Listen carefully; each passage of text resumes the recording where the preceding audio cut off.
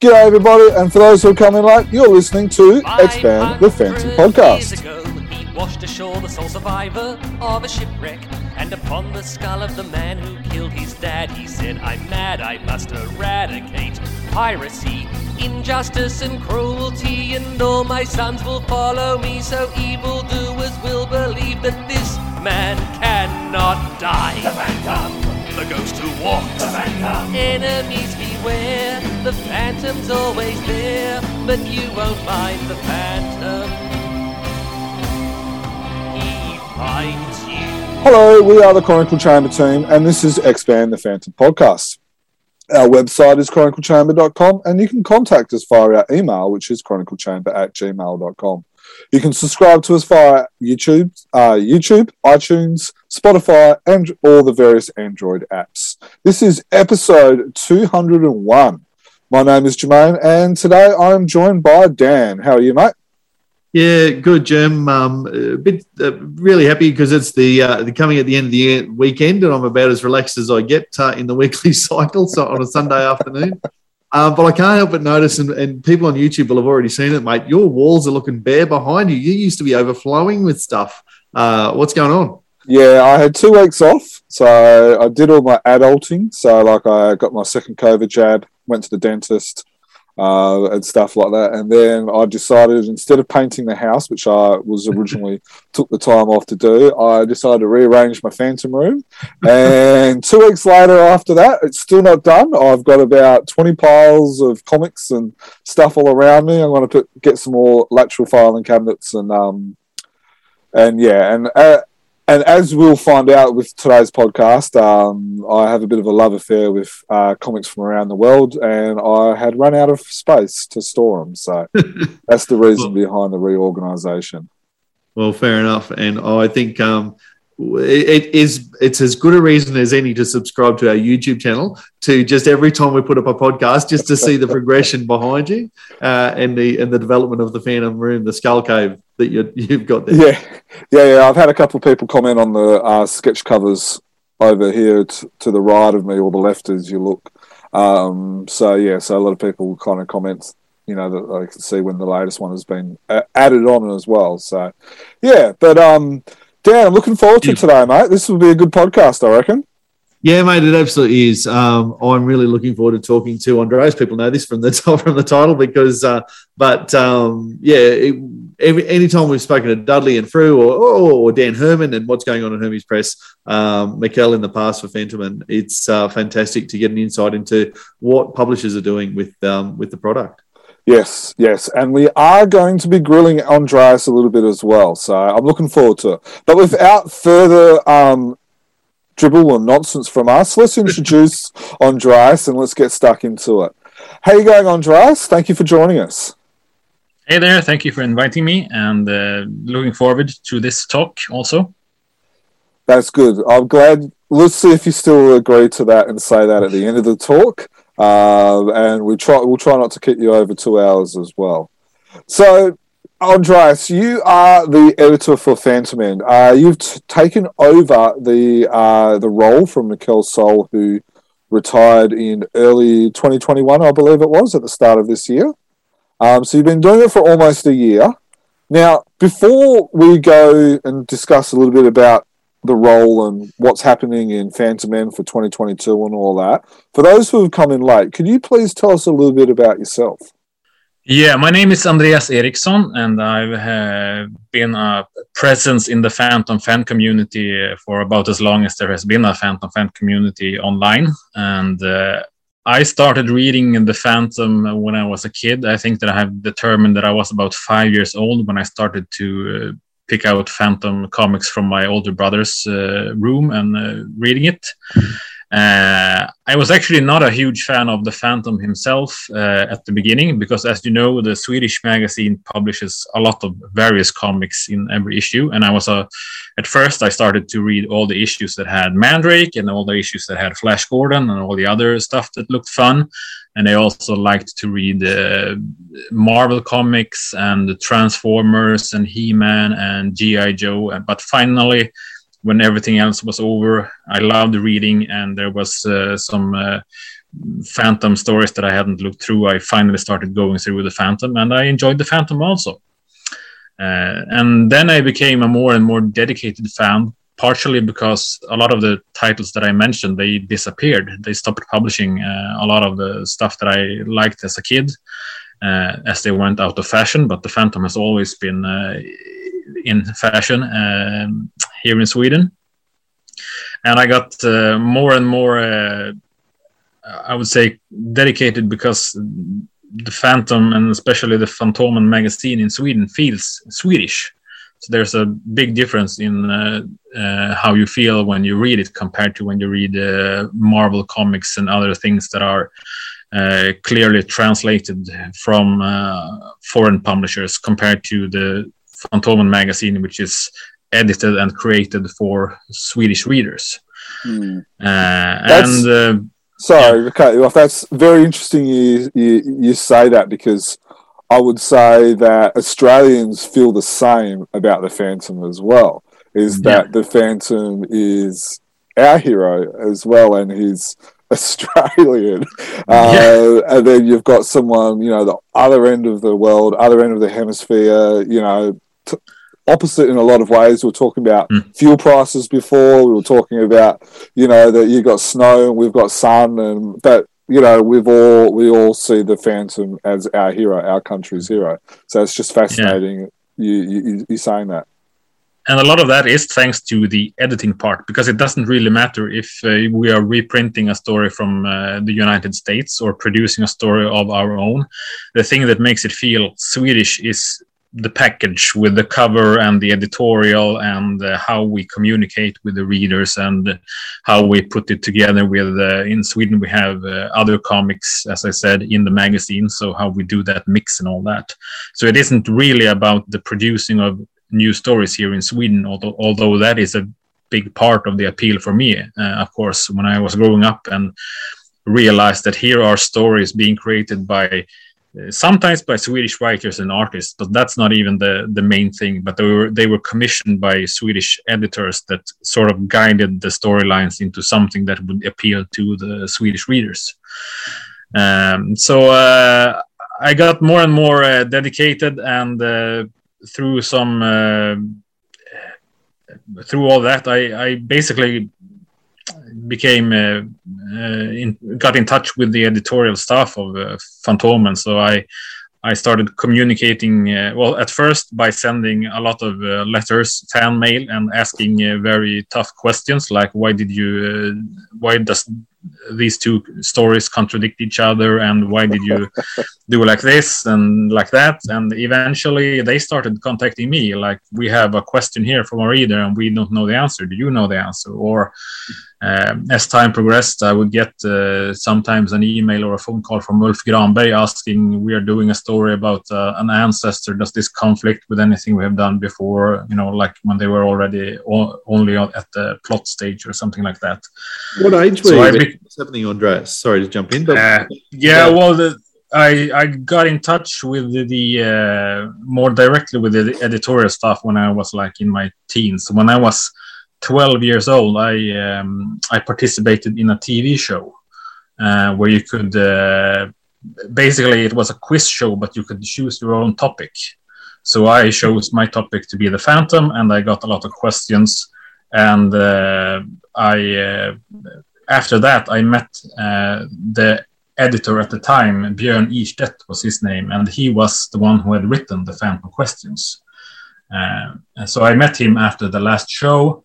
And since then, I had a more, as I said, more direct communication with the editorial staff. I visited the editorial office in Stockholm some years later. I live far away from Stockholm, so I didn't do that right away. But I communicated more directly with them, and that was sort of building up until I was about 20, I think, and that coincided with when Lee Falk died, and the Scandinavian chapter of the Lee Falk Memorial Bengal Explorers Club started. That's when I got more in touch with Swedish fans, those of us that were like really dedicated fans. So I met a lot of them when Cy Barry was in Sweden in 2001. So I met Cy Barry and Ulf Granberg and other fans that I had only had internet connections with previously. So it's kind of escalated from through all my teens and up to being in my 20s. That's when I started to get. I was sometimes writing editorial material to fill out the magazine, or I was getting questions from the editorial staff if I could help out with, making sure that a story was in context with other stories and stuff like that. So that was going on, since I was in my early 20s. Like I was some sort of, I was available as a kind of freelancer for filling out with articles and stuff, and just helping out when I could. Wow, that's unreal. And some simple maths puts you in your early 40s now, I think. Yeah, I'm exactly 40 years old now. So that's 20 years of being some sort of not part of the eventually I became more of officially a part of the editorial staff, but for a lot of years I was just a very super dedicated fan, basically. So Andreas, so you and I have known each other, I think it was since 2000 with the old Phantom Forum and stuff like that. So we've known each other for 21 years. I remember, I don't know, I'm not sure if you remember this, but the first interaction we actually had ended up with me getting an official warning from Garan on the Deep Woods forum for stop picking fights with you. I'm not sure. I don't remember that. I don't remember the topic. It absolutely sounds true to form. Don't dispute him on it. It's probably true. But yeah, so it's been 21 years since we've first been interacting with each other and stuff like that on the various fan forums, and we've both done stuff for Chronicle Chamber and stuff like that. There's been a lot of discussion, so I'm really looking forward to it. But one thing I do have to ask before we do move on is: are you a Falkist or a modernist? That's an interesting question, because growing up reading The Phantom in Sweden, like I did, that question never even occurred to me. And I have to say that is because I don't think that I have ever met a Falkist in Sweden. Because the way the magazine, and that's not because the magazine itself presents all the stories like a unit. It's not separated that here are the stories from Lee Falk and here are the stories that we make in Sweden. It's all presented like a unit. Though even though you can look at them and see that there is a difference in storytelling, because the American stories were newspaper strips and all that, but they were edited to look as much as possible as a comic story. And it's only when you started to do like me and read the editorial pages very closely and start asking questions that you sort of realize that there's a difference. But when I started reading The Phantom, I never paid attention to whose name was in the credit box. I just read the stories. I enjoyed them. They were one and the same to me. Can I jump in there, Andreas? So do you mean that they were edited, the daily and the newspaper stories, did they have big splash pages and various changes to the artwork? Because as an ignoramus, I know Jermaine collects a lot of Phantom and comics, but I have not ever seen one in the flesh, I don't think. So so do you mean that they actually changed the panel size and all that of the artwork to more replicate what was going on in the other ones? Yeah, they have splash pages. They fill out, instead of printing, if you do 4 strips on a page, they don't fill out as much space as a comic page, but they would edit them so that they would fill out the page more and look more like a regular story. So even the Cy Barry stories, even though that's when I started to realize that there's a difference, because Cy Barry, he would always draw in small panels. and not draw the big splashes and all that. And that's of course because he worked with daily strips and Sunday strips that have a limited layout, whereas Hans Lindahl and Kari Leppänen could do whatever they wanted. And also the difference with Lee Falk writing sort of simpler stories, because he has to keep the audience reading from day to day, whereas the other writers for the Swedish version, that they could basically do as complicated and as long stories and multi-part stories as they would like. So if anything, when I started to notice the difference, I didn't like Lee Falk's stories as much as the Team Fantomas stories. But as I came quite early on to be like involved in the international, in the fan community, I was 13 when I was 12 when I started to trade Phantom comics with an American collector. He had posted an ad in the Fantomen magazine and was like, if anyone in Sweden wants to trade comics. So I was 12, 13 when I started to receive Fru comics, and I had the Gold Key and the DC and everything. So already at that age, I started to realize that the Phantom is unlike Spider-Man, which is the same in every country.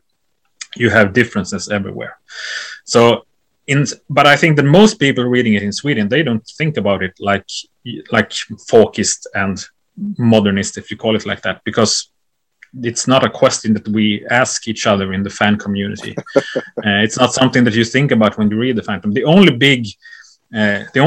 two major sides in the discussion among Swedish fans that I have noticed is if you like the Phantom in black and white or color. That's like throwing a bone to the dogs. You will start a fight if you have like two people from opposing sides. They will just get in a huge argument about color or black and white. So where do you sit on that?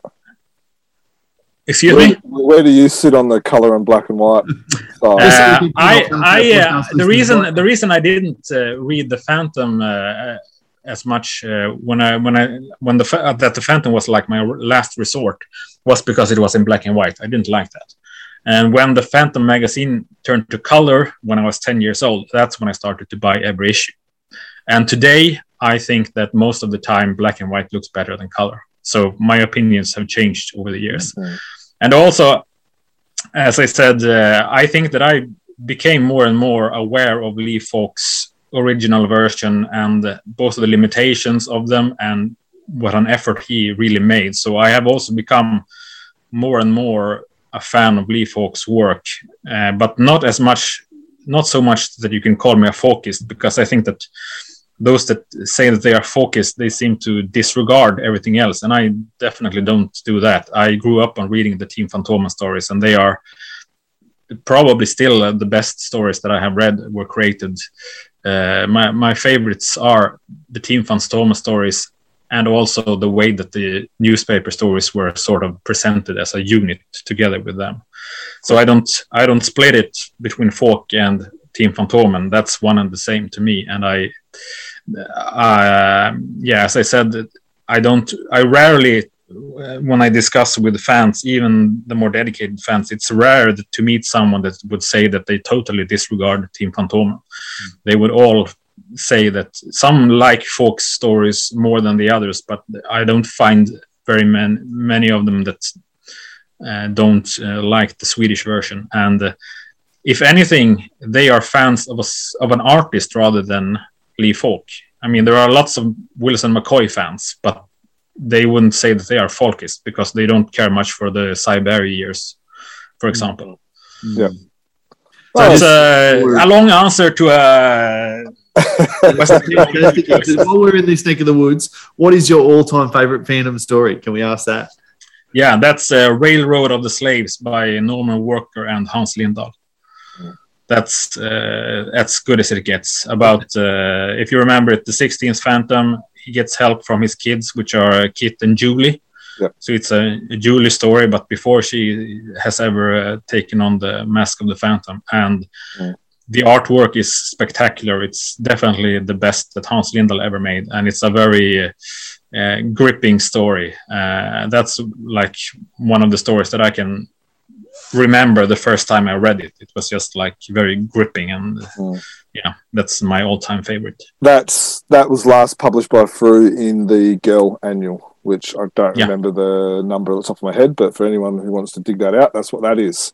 We know you're a creator and you've created stories, but we're not going to focus on that side of things today. That's going to be another podcast. Can I just ask how many stories you've written, Andreas? I've written 2 stories for Egmont, 1 short story for Lightning Strikes in Ireland, and I think that I have written 4 or 5 scripts for Fru, but none of them have been published yet. So that's still yet to come. Okay.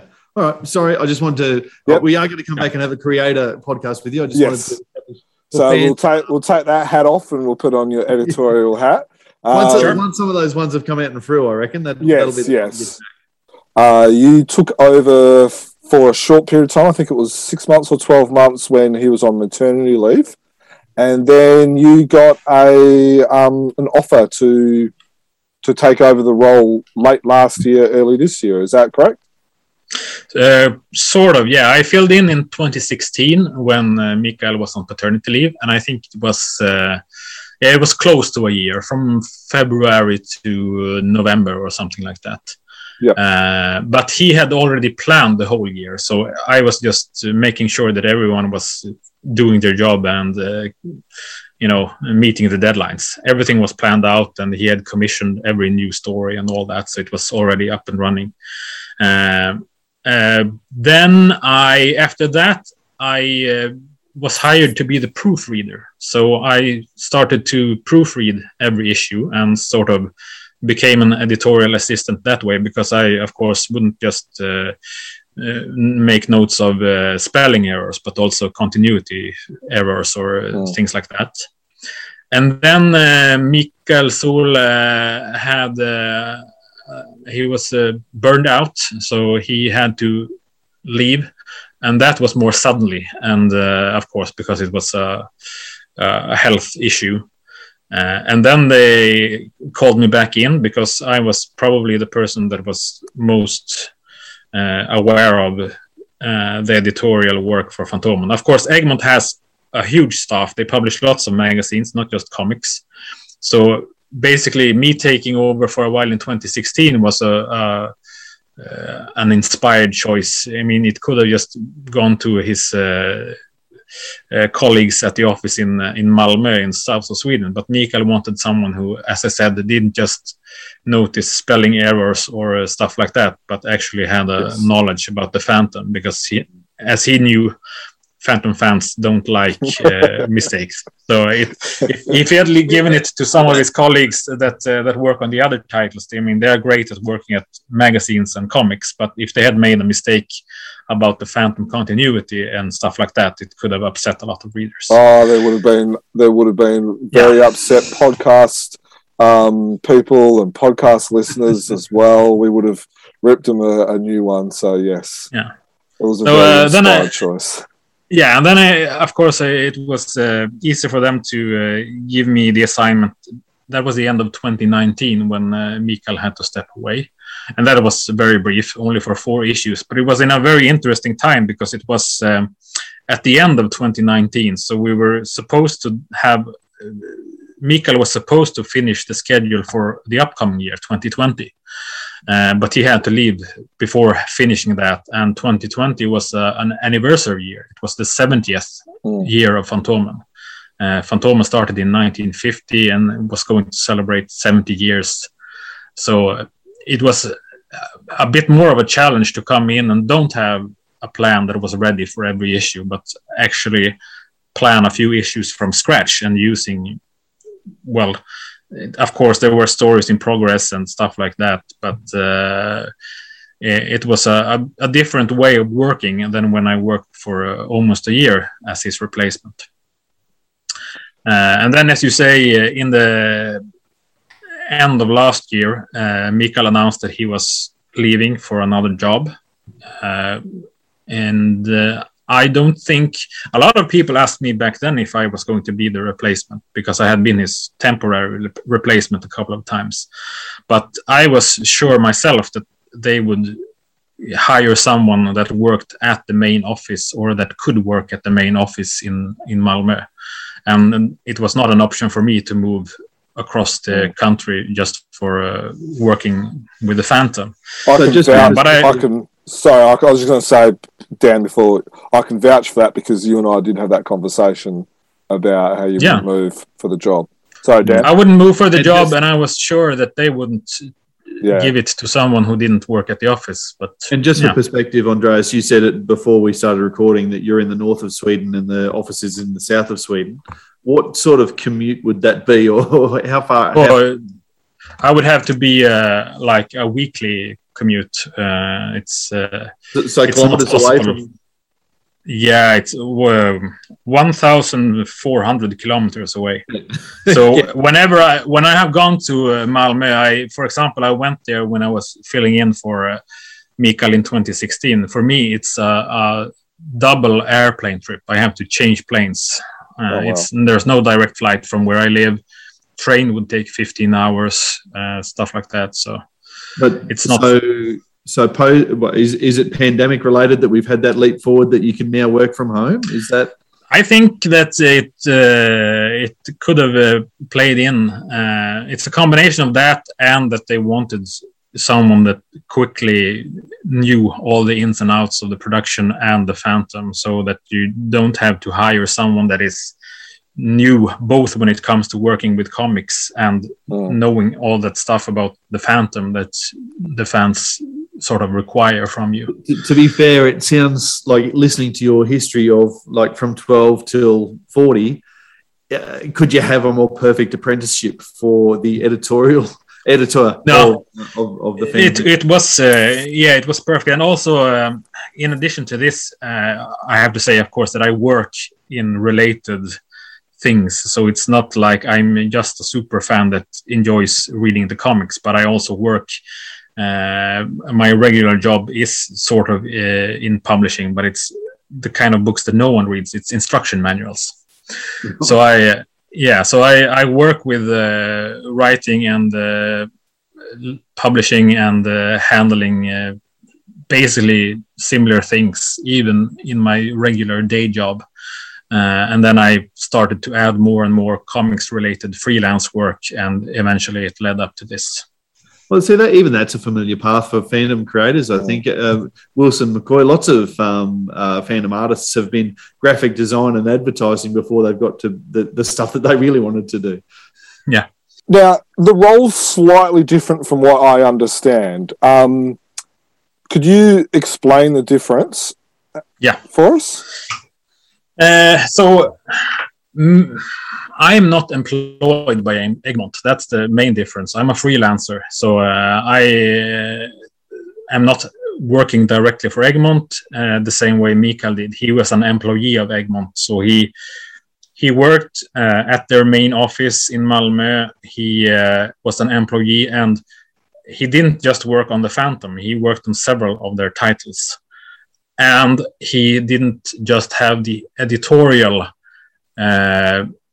part of the job, but also the sort of project management part, which means that you take care of the economy and all the business stuff, besides actually just putting together a comic magazine or a book and getting it ready for print, which is the difference. Like an editor, basically what an editor does is to make sure that you sort of have something that is ready to send to print. And in this case, since I'm not an employee of Egmont, I don't get to look at all the financial stuff, and I don't.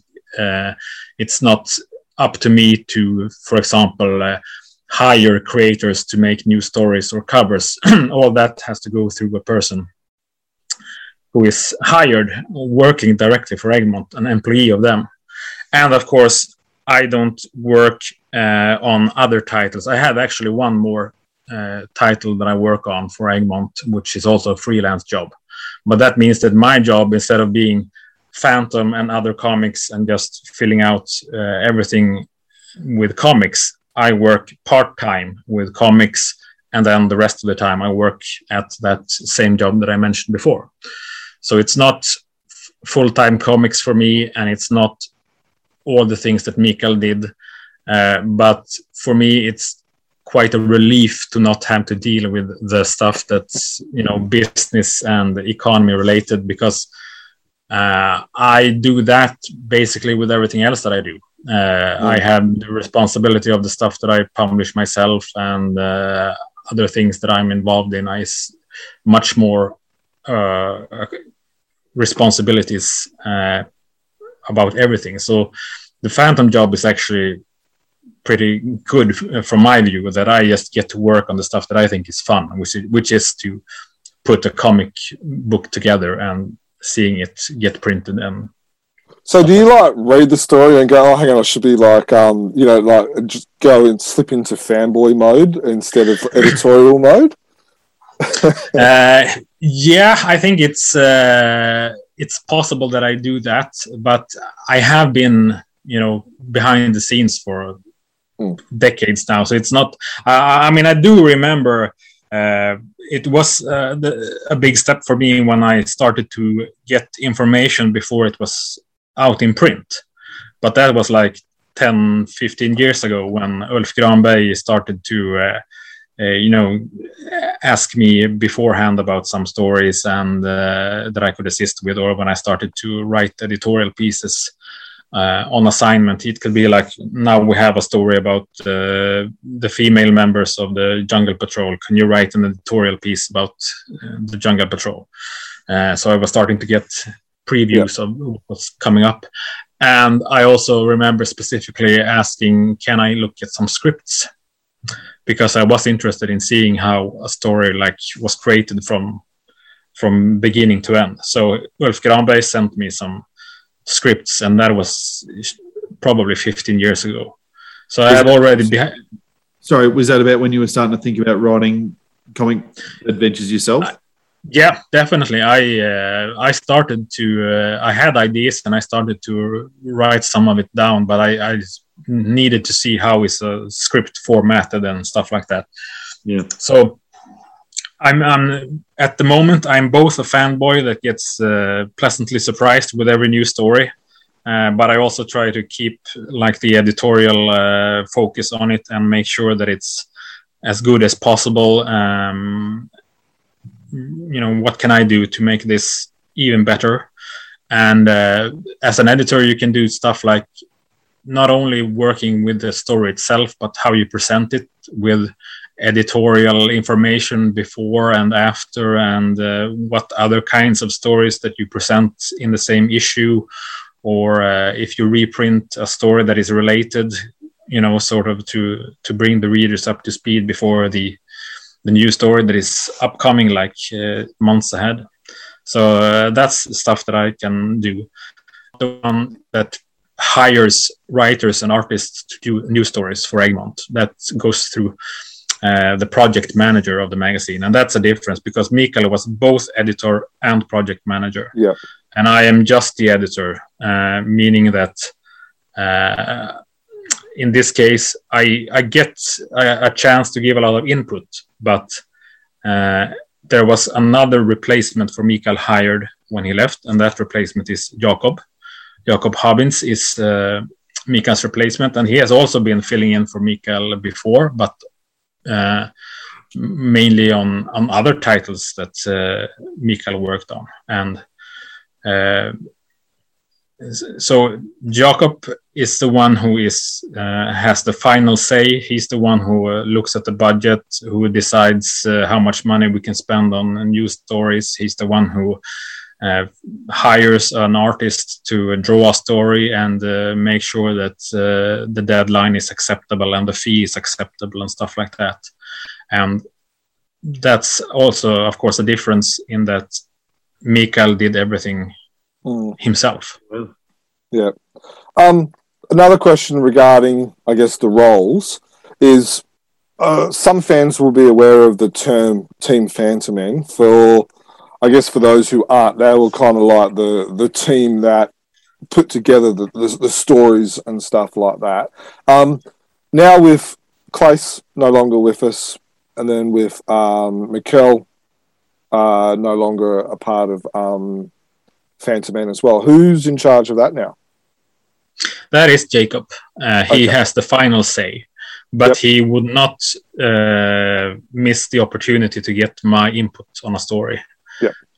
So that's but since he is the one who is employed by Egmont and I'm just a simple freelancer who has no obligations, I get the frankly very good position of giving my opinions but not taking responsibility for the final decisions.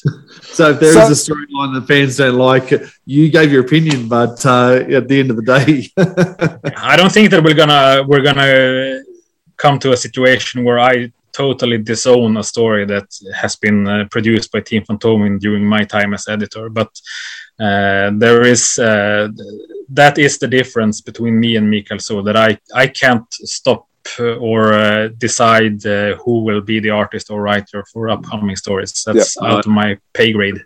A good bit of plausible deniability is always handy, Andreas. Yeah. So while we're on the subject of disowning certain stories, where do you stand in the Sandal Singh and Nadia and the Phantoms storyline? Where do you stand in that? We know Dan's opinion and we know my opinion, but where do you stand in it? I think that Sandal Singh and that storyline has done exactly what it was intended to do, which is to create an enemy and a situation where we don't know how the Phantom will get out of it, and how, even if it sort of gets resolved, how much has been destroyed for the Phantom. When we read it as readers only, we are genuinely worried where this is going. We are concerned. We're at the edge of our seats, and that is the exact point of Sandal Singh. She is doing things that few Phantom enemies have been able to do, because other recurring enemies like General Bababu, we know that he's not a threat in the long term, and other enemies, they have come and went, and they never managed to disrupt the Phantom as much as Sandal Singh has done. So she is by far the most interesting character that we have currently, and I would say since Lubanga, the most interesting plot lines that we have had, of course. It's, and I see this as it's, as I said, the whole point of Sandal Singh and the storyline is to basically shake the Phantom and make him feel that, or make us readers feel that the Phantom is in big trouble here. And as I said, that's something that few enemies of the Phantom have been able to do. But with that said, the storyline is ongoing, and I compare this to when the Lubanga storyline began. I think if you look back at that time, I was becoming a more dedicated fan myself. I was 13 years old, and here comes Lubanga, who takes over the presidency of Bengali, and everything is changing. I was concerned when I started to read those stories. I felt that this could, what will happen? Will this be the end of the Phantom? And a lot of fans in Sweden reacted the same way, that they didn't like how Lubanga was so powerful, that he also disrupted the Phantom's life in many ways, and he posed a real threat.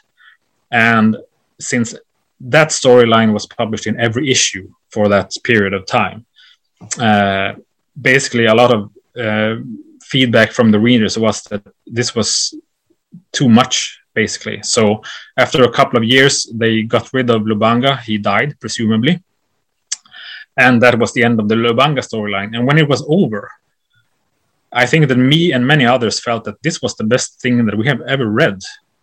But when we were in the middle of it, it was so challenging and upsetting that we couldn't really enjoy it. But looking back at it, that storyline and Lubanga as a character was definitely a high point in the Team Fantomen storylines. That's a really interesting point you make there, Andreas, about it being disturbing and upsetting in the moment. And for lots of us, I say us because I'm one of them. I can see you squirming as he was talking about Sandal. Yeah, but I also when I talk to older fans about the Phantom, a lot of them say that the story was ruined when the Phantom married Diana. Mm. And it was like when I started to read the Phantom, they had already been married for a while. They already had kids, and I started to read it at that moment. So for me, there was never a question of was the Phantom better or worse when they were not married, because that was already history and couldn't be changed, so to speak. So I think that as much as people dislike Sandal Singh as a character, they dislike her because she was intended to just be like a despicable enemy and do things that no one else had done that seriously upsets the Phantom's status quo. So question, you can say no comments. Do you know if Nadir is the Phantom's son? I don't know more than has been published. Story, okay, so that story hasn't been created yet. The last I have seen of this storyline is what has been published in Fantomen in Sweden. So what is on paper in Sweden is what I know, and there is no revelation so far. Okay. Do you think we will ever find out, or do you think it will just be this overhanging thread for the next 10, 20 years? Not for 10, 20 years. I think that there will be a resolution to it. I have spoken. This was early in the process when I was taking over. I was speaking with Mikael and Jacob about this because, as you know, Klaus Reimerti, who's created all this, he retired at the beginning of this year. Yeah. And that is, that means that he left it up to others to continue this storyline. I'm not going to... Isn't that one of the ultimate hand grenades to throw back in as you walk out the door? I'm retiring, and here you go. He's saying to sing. Yeah. Now I'm gonna leave it up to others to say how much was plotted out by Klaus before, but I can say that we have not seen his last stories on the subject. But I don't. As the way I see it, there is no answer to this question until something is printed on paper. And there is nothing that has been printed on paper yet that is a definitive answer. Okay, one more question, and then I'll let Dan ask a question if I haven't answered what he wants to know. As a fanboy, not as an editor, as a fanboy, and again, you can say no comment if you want, what would you like to see? Would you like to see that Nadir is not the Phantoms, or are you open to the idea of Nadir being the Phantom's son? I think that I'm open to most results in that question, but it's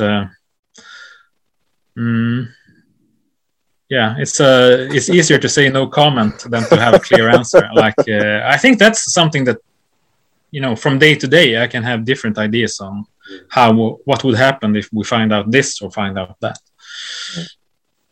Cool. Before we close the book, you got any questions you want to ask on Nadir and Sandal? Congratulate you, Andreas, on the way that you say no comment, because your last two answers have been fantastic, but have also, you could summarize it down to no comment. So, no, I really appreciate where you're coming from, and you've actually given me some pause for thought, like in terms of actually disrupting the Phantom line, other than getting, one of the many iterations of the Phantom getting stabbed by a pirate in the back before he had kids. Like at the 21st Phantom, what's actually going to stop the Phantom line? You're absolutely right in terms of of Sandal being a disruptor to who actually is a genuine threat to the whole idea of the Phantom, not just this one, but the whole Forevermore. So no, but I love the way you say no comment. Dan, Dan, have you got any further questions before we kind of change tack a little bit and discuss Phantom? Oh, the less we talk about it, the 2020. better. So let's move on.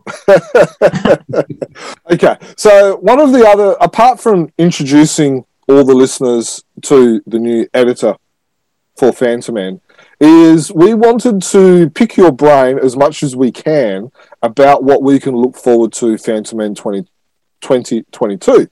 With what happens in the Phantom Man magazine, also tends to happen in the Free comic, and also It's got a big influence on the Phantom universe. I think. Yeah. That's what the Jim's yeah, saying. in a roundabout, stuffed up type of way, exactly.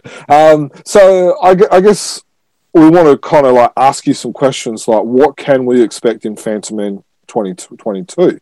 So we're going to ask some questions, and I'm sure there's going to be some no comments again. I'm looking forward to it now after the So 2022, are we going to be getting the same amount of issues as we have in the last couple of years? Yeah, this is the time of year when the publishing schedule and the budgets are being done. And as I said, I have the excellent position of just being handed everything from Jacob, who has been fighting with the economists about what we want to do and what we can do for next year. But there will be the same amount of issues and the same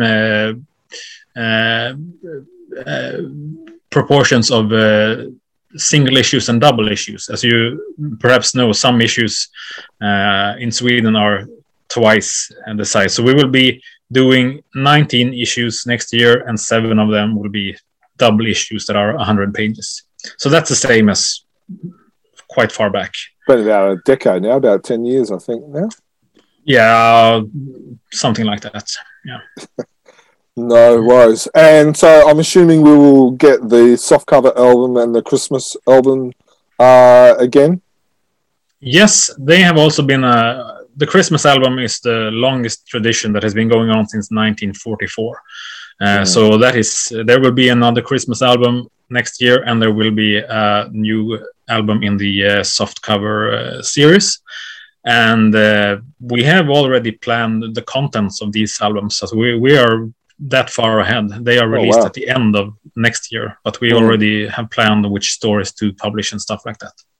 Any chance of a hint of what the themes may be? No, no chance of that. We're gonna ask.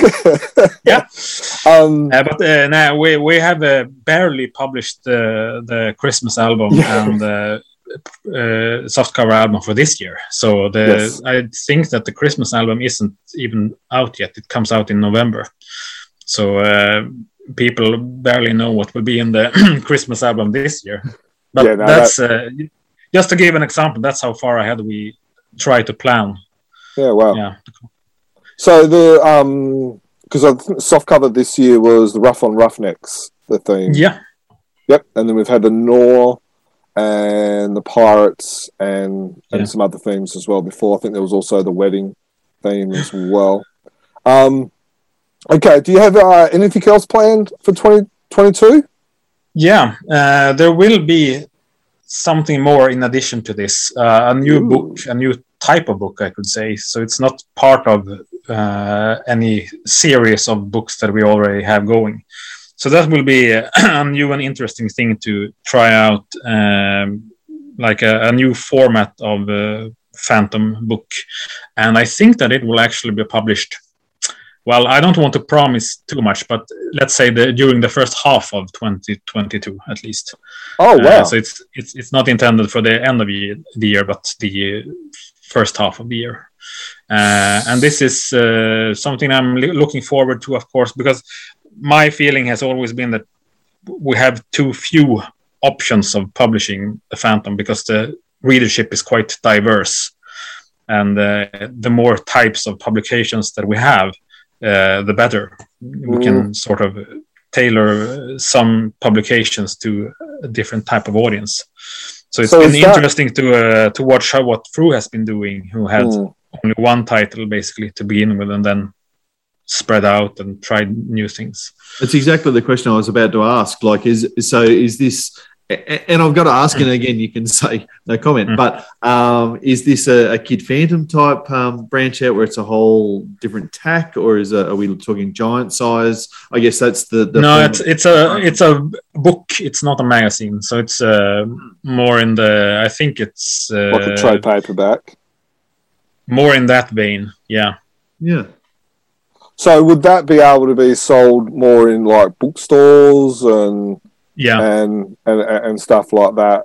Which I'm assuming is like another area you want to be able to get the Phantom in, similar as what Frew are trying to do as well. So it's a different format in both size and the practical side of it, but also presumably distribution, because the books that we have talked about, the Christmas album and the softcover books, they have different types of distribution channels, and of course the magazine itself has a separate type of distribution. So this is one more branch on the tree, so to speak. Oh wow! So was this one of your ideas when you came in that you wanted to explore, or was this a follow-on from Mikkel? No, it was. I think that I have supplied ideas for like decades, back to when Ulf Granberg was still editor. I had ideas for books and new magazines and everything. And sometimes he thought that an idea was good enough, so he would discuss it with the economy departments and all that, and nothing really happened. The closest thing was the book that you mentioned, the softcover book with the noir theme.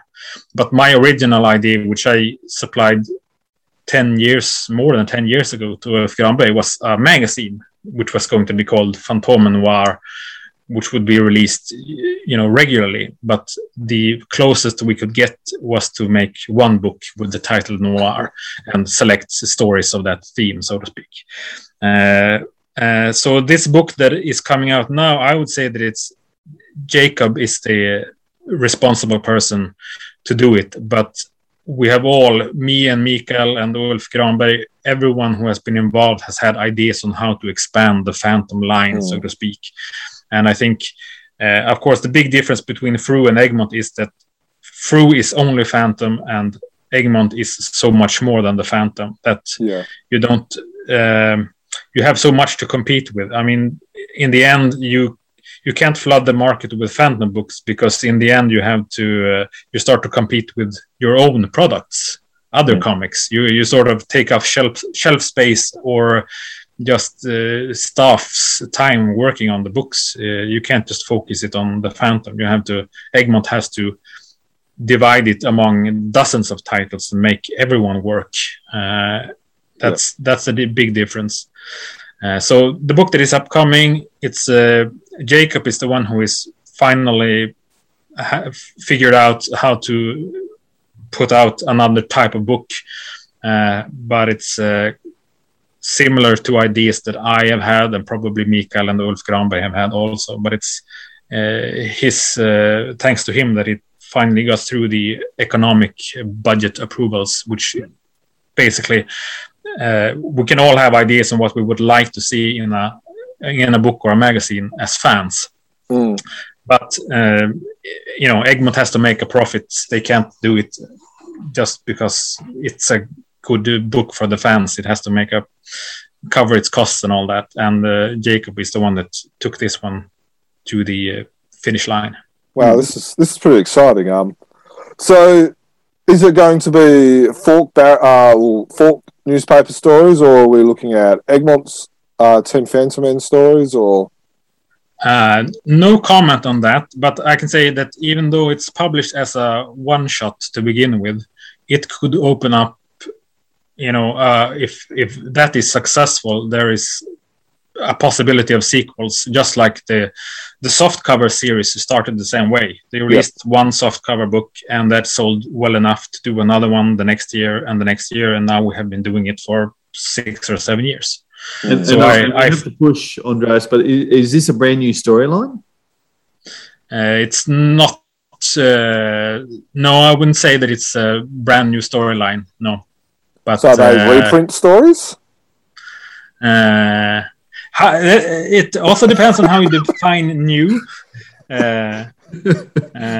If new means that it's something that we have produced for Egmont, or is new something that hasn't been published anywhere else, that has, that's there are many definitions of new, and I won't say more about the contents or what could be in possible sequel books, but I think that once we announce it, you will. I think it will be. You will both see the appeal of this one book and the possibilities of what could come next.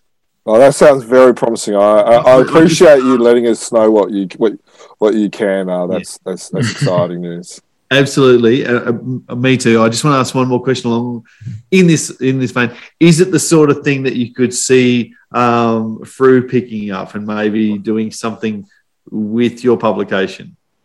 In terms of an English language version?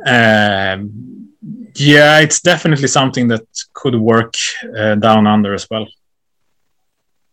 All right. Thank you. That probably opens up more questions, Dan, but no, that was a good question.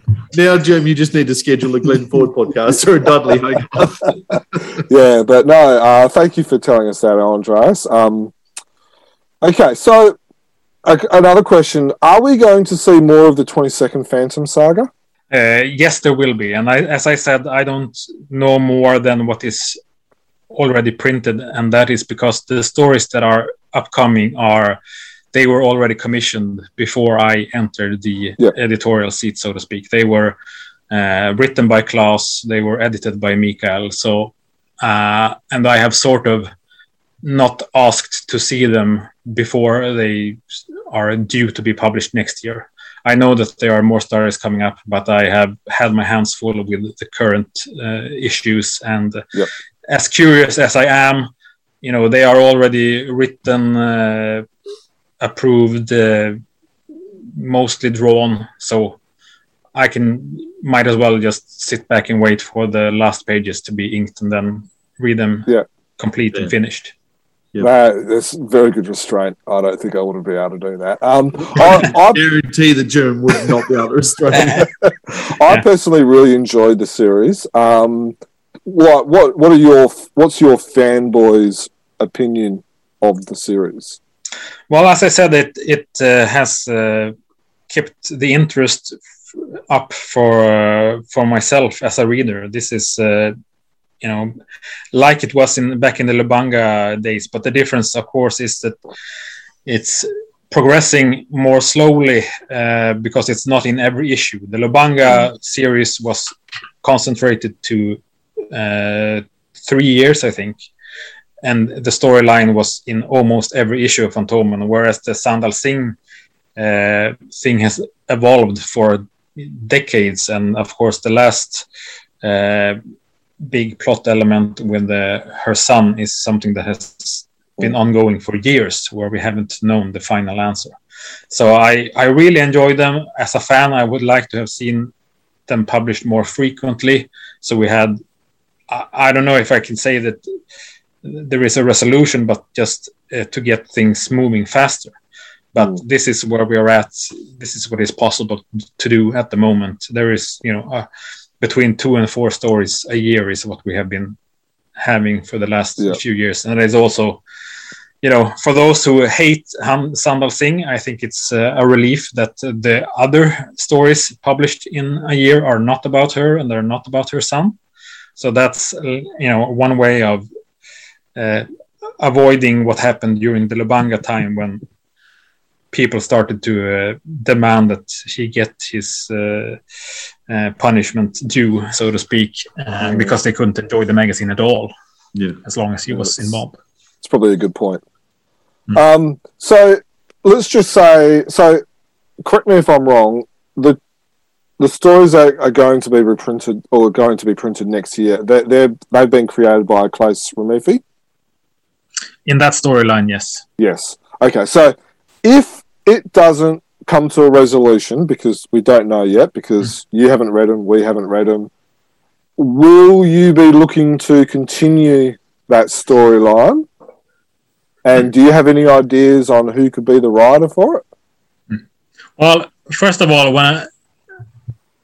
if you talk about resolution only, if you only focus on the question if Sandal Singh's son is also the Phantom's son, I don't think that necessarily is the end of the storyline.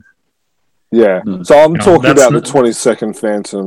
Yeah. So stories. whatever we find out about her son, potentially that still leaves the door open to tell more stories about Kit and Heloise as adults and continue where we have been going on. So yes, there is definitely a possibility that the stories will continue beyond next year, regardless of what we find out in those stories. And of course, that means that someone else will write the stories. Yeah. So do you have... Because one of the things I really enjoy about the 22nd Phantom Saga, and we've discussed this on the podcast before, is the amount of Phantom lore. Like you've got Luaga, you've got you've got all that. It's not like it's a new timeline and everything's just blown out the window. There's a lot of reflections or a lot of tie-ins, Easter eggs, or whatever word you want to use, with what we understand of the 21st Phantom now. So for someone to be able to create those stories, they have to have a good grasp of who the Phantom is. So yeah, because that's a challenge, because do you have someone in mind who would be able to do that? Yeah, I think we have some options, and as you say, it would probably not be someone that writes their first Phantom story picking up that thread. But also, you mentioned something interesting there, that some people don't seem to realize just how connected this is to all the stories, that this is not an alternate future, or it's not like a science fiction future. This is we're building directly on the same timeline as all the other stories, and which is something that I really love, that when already in the first episodes of this Empty Throne saga, that Klaas was bringing in characters from the 1980s and elements from the 1990s, and characters that made it feel like it's not like Phantom 2040, where there is no connection to the old characters, but we have them all here. It's connected. It's one timeline, and if anything, as editor, this is where I will try to help as much as possible to keep the continuity. Yeah, to make sure that. Sorry, and I'm going a bit beyond, I guess, but in a way, that's part of what makes the Phantom so difficult as a character. Like, it's a blessing and a curse that we haven't got alternate timelines. DC and Marvel do have the alternate timelines. They have, that Spider-Man story is over, so we're just starting whatever. The Phantom timeline, because of whatever reason, we all want to tie the Swedish and the newspaper stories and Frew comics all into the one universe. It's a devilish job that you guys have done. Yeah, and as you say, it's we try to tie it all together, and this is where I will try to help as much as possible to make sure that the continuity is on track, so to speak. And basically what we're doing is, from an editorial point of view, the stories about Kit and Heloise as the 22nd Phantom, they are the new present day stories, and all the stories about the 21st Phantom are historical stories, just as we look at the 16th and the 10th and the 9th Phantom. So we have to make sure that no one is killed off in a story about the 21st Phantom that then appears in a story about the 22nd Phantom. So it's a difficult task, but it's not as difficult as some think, because we already have practice from all the stories about Phantom Ancestors, where we do the same, and it's even more difficult because you do one story here, and then 5 years later someone tries to do a sequel story about the same Phantom Ancestor, and we have to make sure, okay, is that possible? Because he was in England in April of 1548. Could he be in Spain? I know you have mentioned this about the past Phantoms, how they travel through Europe, and is it even possible? And basically, this is the editorial challenge, both for the stories set in the 22nd Phantom storyline with Sandal Singh, and the 21st Phantom with, as we produce mostly stories about the 21st Phantom, that we don't do anything in those stories that upset what is coming next. I already have readers that have said, well, in the future stories about the 22nd Phantom, Luaga is a doctor again.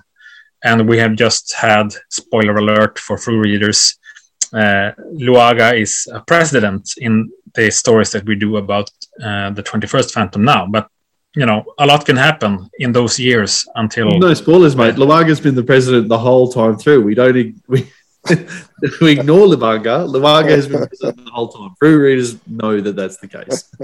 Yeah. But that's stuff to keep on track. And, it's challenging, but not only for those stories. Like, for example, as I mentioned, the historical stories, the most recent new Team Fantomen story about the past Phantom had that exact thing that we looked at. Where does this fit in the timeline of this Phantom? And we decided, and this was something that I discussed mainly with Mikael Lyck, that I brought in as a proofreader for Fantomen, because as I said, I was proofreader, and now I became editor, which means that we didn't have a proofreader. So I suggested Mikael, because I know that he will not just spot the language errors, he will spot the continuity errors as well, which he has done a fantastic job with. So I could, before this story had even reached the proofreading stage, I bounced my thoughts with Mikael and Lyck and said, could this story take place? The writer in the script had one idea, and I didn't feel that this would work really. So I had another idea, and I asked Mikael to think about it, and we placed this story basically during an already existing story. So instead of the Phantom doing a new trip to Europe, this story takes place during a trip that has already been mentioned in a past story. So that way Dan doesn't have to whinge about that when we review it in a year or two. Yes, that means one trip less to Europe is experiencing more adventures on the way to Europe instead. It's probably hard enough working out when each Phantom died and was born. I will forgive you how many trips to Europe a Phantom took while he was in these 20 or 30 years in the job. Yeah. That is awesome. It's good to hear that people listen to us. Hey, Dan? Yeah, and look, we've got to give full credit to Mikael Lyck, regular contributor to Chronicle Chambers Comics and News podcast in particular over probably the last 2 or 3 years. So I'm pretty stoked that for Mikael, because I know that it will be a dream come true for him to be on that part of the journey and part of the publishing schedule as proofreader, as you say, but also able to give you input there. And we can vouch from our interactions with him that you've got a good bloke for the job there. Yeah. Yes. And he says no comment more than you, Andreas, as well, which is really annoying. Good. So I tell him all the time, you can't share anything about what's upcoming. But if I may, that you mentioned that when or if we continue the 22nd Phantom storyline, it has to be written by someone who knows the Phantom very well. And I agree about that storyline, that we won't hire a newcomer to write that particular storyline. But in general, I think that it's an editorial responsibility to keep the continuity, to make sure that this is a Phantom story and not a Superman story or a Batman story, because you would be surprised to know that so many of the stories that you have read were written by people that had no clue about the Phantom, and it was all editorial direction that sort of made it feel like a Phantom story. So it's not a prerequisite that a writer or an artist is familiar with the Phantom. It's first of all, you look at someone who is professional, who can create professional artwork, professional stories, and then if needed, you give them like the homework to read up on the Phantom, and then as editorial responsibility, you make sure that nothing is out of context or out of continuity, and it's not the artist or writer's responsibility to be a Phantom expert, I think. Very good point. So I'm assuming you've got a Phantom Bible that you give all new creators then? Sort of. Back in 2016, when I filled in for Mikael Sol the first time, he had put together like just a document with main characters, sample panels to show how they look, and like a brief bullet point version of this is the Phantom and this is not Phantom, you know, what we don't want to see in a Phantom story. It's not as detailed as you would think if you hear the word Bible, but it's good enough, like a first impression for someone who is, you know, it's intended for someone who is a professional writer or artist who has sort of gotten through the first contact with Egmont, and then you send them this when they start, in the case of a writer, to plot ideas and submit story ideas. And then when an artist is going to draw their first story, they have some you know, samples of what the Skull Cave looks like, how Guran look, and Diana, and all the main characters. But of course, also for each individual story, you supply even more references, because there could be returning characters that are not big major characters, or you can have scenes set at a place that hasn't appeared very often, like a village or a temple or something. So each individual story has an even bigger file of references that goes along with it. Yeah. Interesting. Just for the record, and I know we have talked about this privately, but for the record, I really do think there needs to be a Phantom Bible, probably not just for Phantom Men, but also for Frew and for all these other new publishers that are creating new content, because there's been you know, a few errors creeping in, especially around the world, the last 10, 20 years. So yeah, but we've discussed that on a podcast, so make sure you go listen to that. I think it was episode 196, 95, 94, around there. So yeah, not long ago. Yeah, so make sure. So moving on a little bit. So 2022, you've told about how it's going to be the same amount of issues.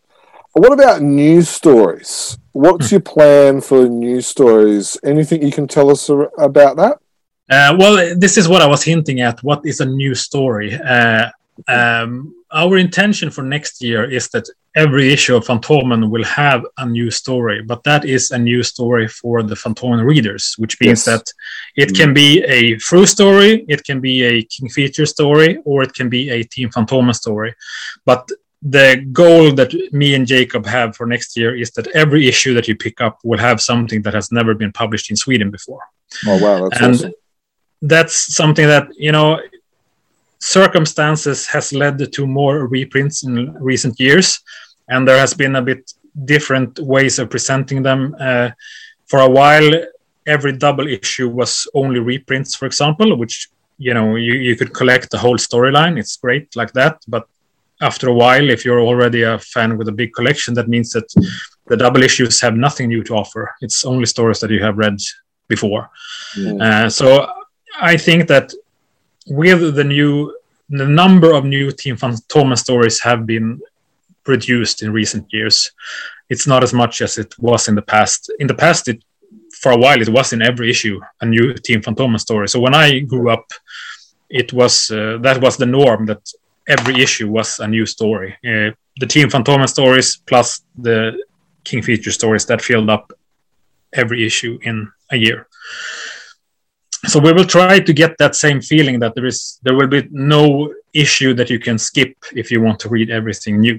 So And then I'm assuming that you'd be able to have an older story, if necessary, in like a double issue or something like that. Yes, exactly. Yep. So there will be at least one new story in every issue. And with new, I mean something that hasn't been published in Fantomen in Sweden before. And that's good for fans, but surely that's also good from a business sense, because fans will want to buy every issue and not skip over one or two. You know, you're not relying on the anal collectors like Jermaine and I who must have every issue. You're also picking up the fans who just want to read new stuff. Yeah. Still, I mean, to some extent, it could be seen as we're just spreading out the new stories over more issues. And in the past, it could be like some issues have 2 new stories and one issue has only reprints. But I think that overall, if you take into account all the origins, so to speak, the Team Fantomen stories, the King Feature stories, and the Fru stories, there will be more new stories to read next year. And then we just, as you say, hope that the readers, the buyers appreciate this and not just feel like I would rather read a reprint from the 80s instead of this new story from Fru, or instead of this. You know, we have in this year we have picked up some King Feature stories that were skipped the first time around, stories from like the late 90s or early 2000s that haven't been published before. If the fans feel that we would rather have a reprint from the 80s or 70s, there's no point for us to make the effort of finding something new to read. But I think, as you said, Jermaine, we will, for the most part, combine so that there will be many issues where you have several stories and at least one is totally new to Swedish readers. Yeah, is that a philosophy that you've can only do now that Fru are producing so many new stories of their own? I don't know off the top of my head how many stories Egmont have published, but it wouldn't be many. But there's starting to be a catalogue there that you can choose from. Yes and no. Yes, we are going to publish more Fru stories. We published more Fru stories this year than the year before, and there will be more next year than this year. And Fru is building a big catalog, but unfortunately, I wouldn't say that we can consider all of them for our magazine. We still try to strive for that feeling of a unit, that we are presenting stories that could take place in the same continuity, that feel the same in storytelling and art style and all that. We're not editing the newspaper strips anymore, so they don't look like comic book stories, but that's about as far as we go. And there are some Fru stories that are just not compatible, I think, but there are more and more, and that is just an explanation to why we can do it this way. I mean, if Fru hadn't begun to increase their production this way, the only way we could have done new stories in every issue would be to bring in like Moonstone stories or DC stories. And as much as I like them, they are even more out of continuity. Like they would have to be presented like an alternate. Yeah. And without necessarily going into and explicitly saying which story, it said, what is it about some Fru stories? What are you looking for in terms of stories that make the cut and some that don't? What is it about the Fru stories that you would not consider that make them not right for you? They have to feel like they are part of the continuity in the sense that they treat the characters the same way that we do, like, and not just the Phantom and the main characters, but there have been some stories where sort of backup characters have been used, and they sort of Fru has taken them in another direction than I think we would have done, which is I mean, they can do that just as much as Team Fantomen has taken newspaper strip characters and sort of created new storylines for them.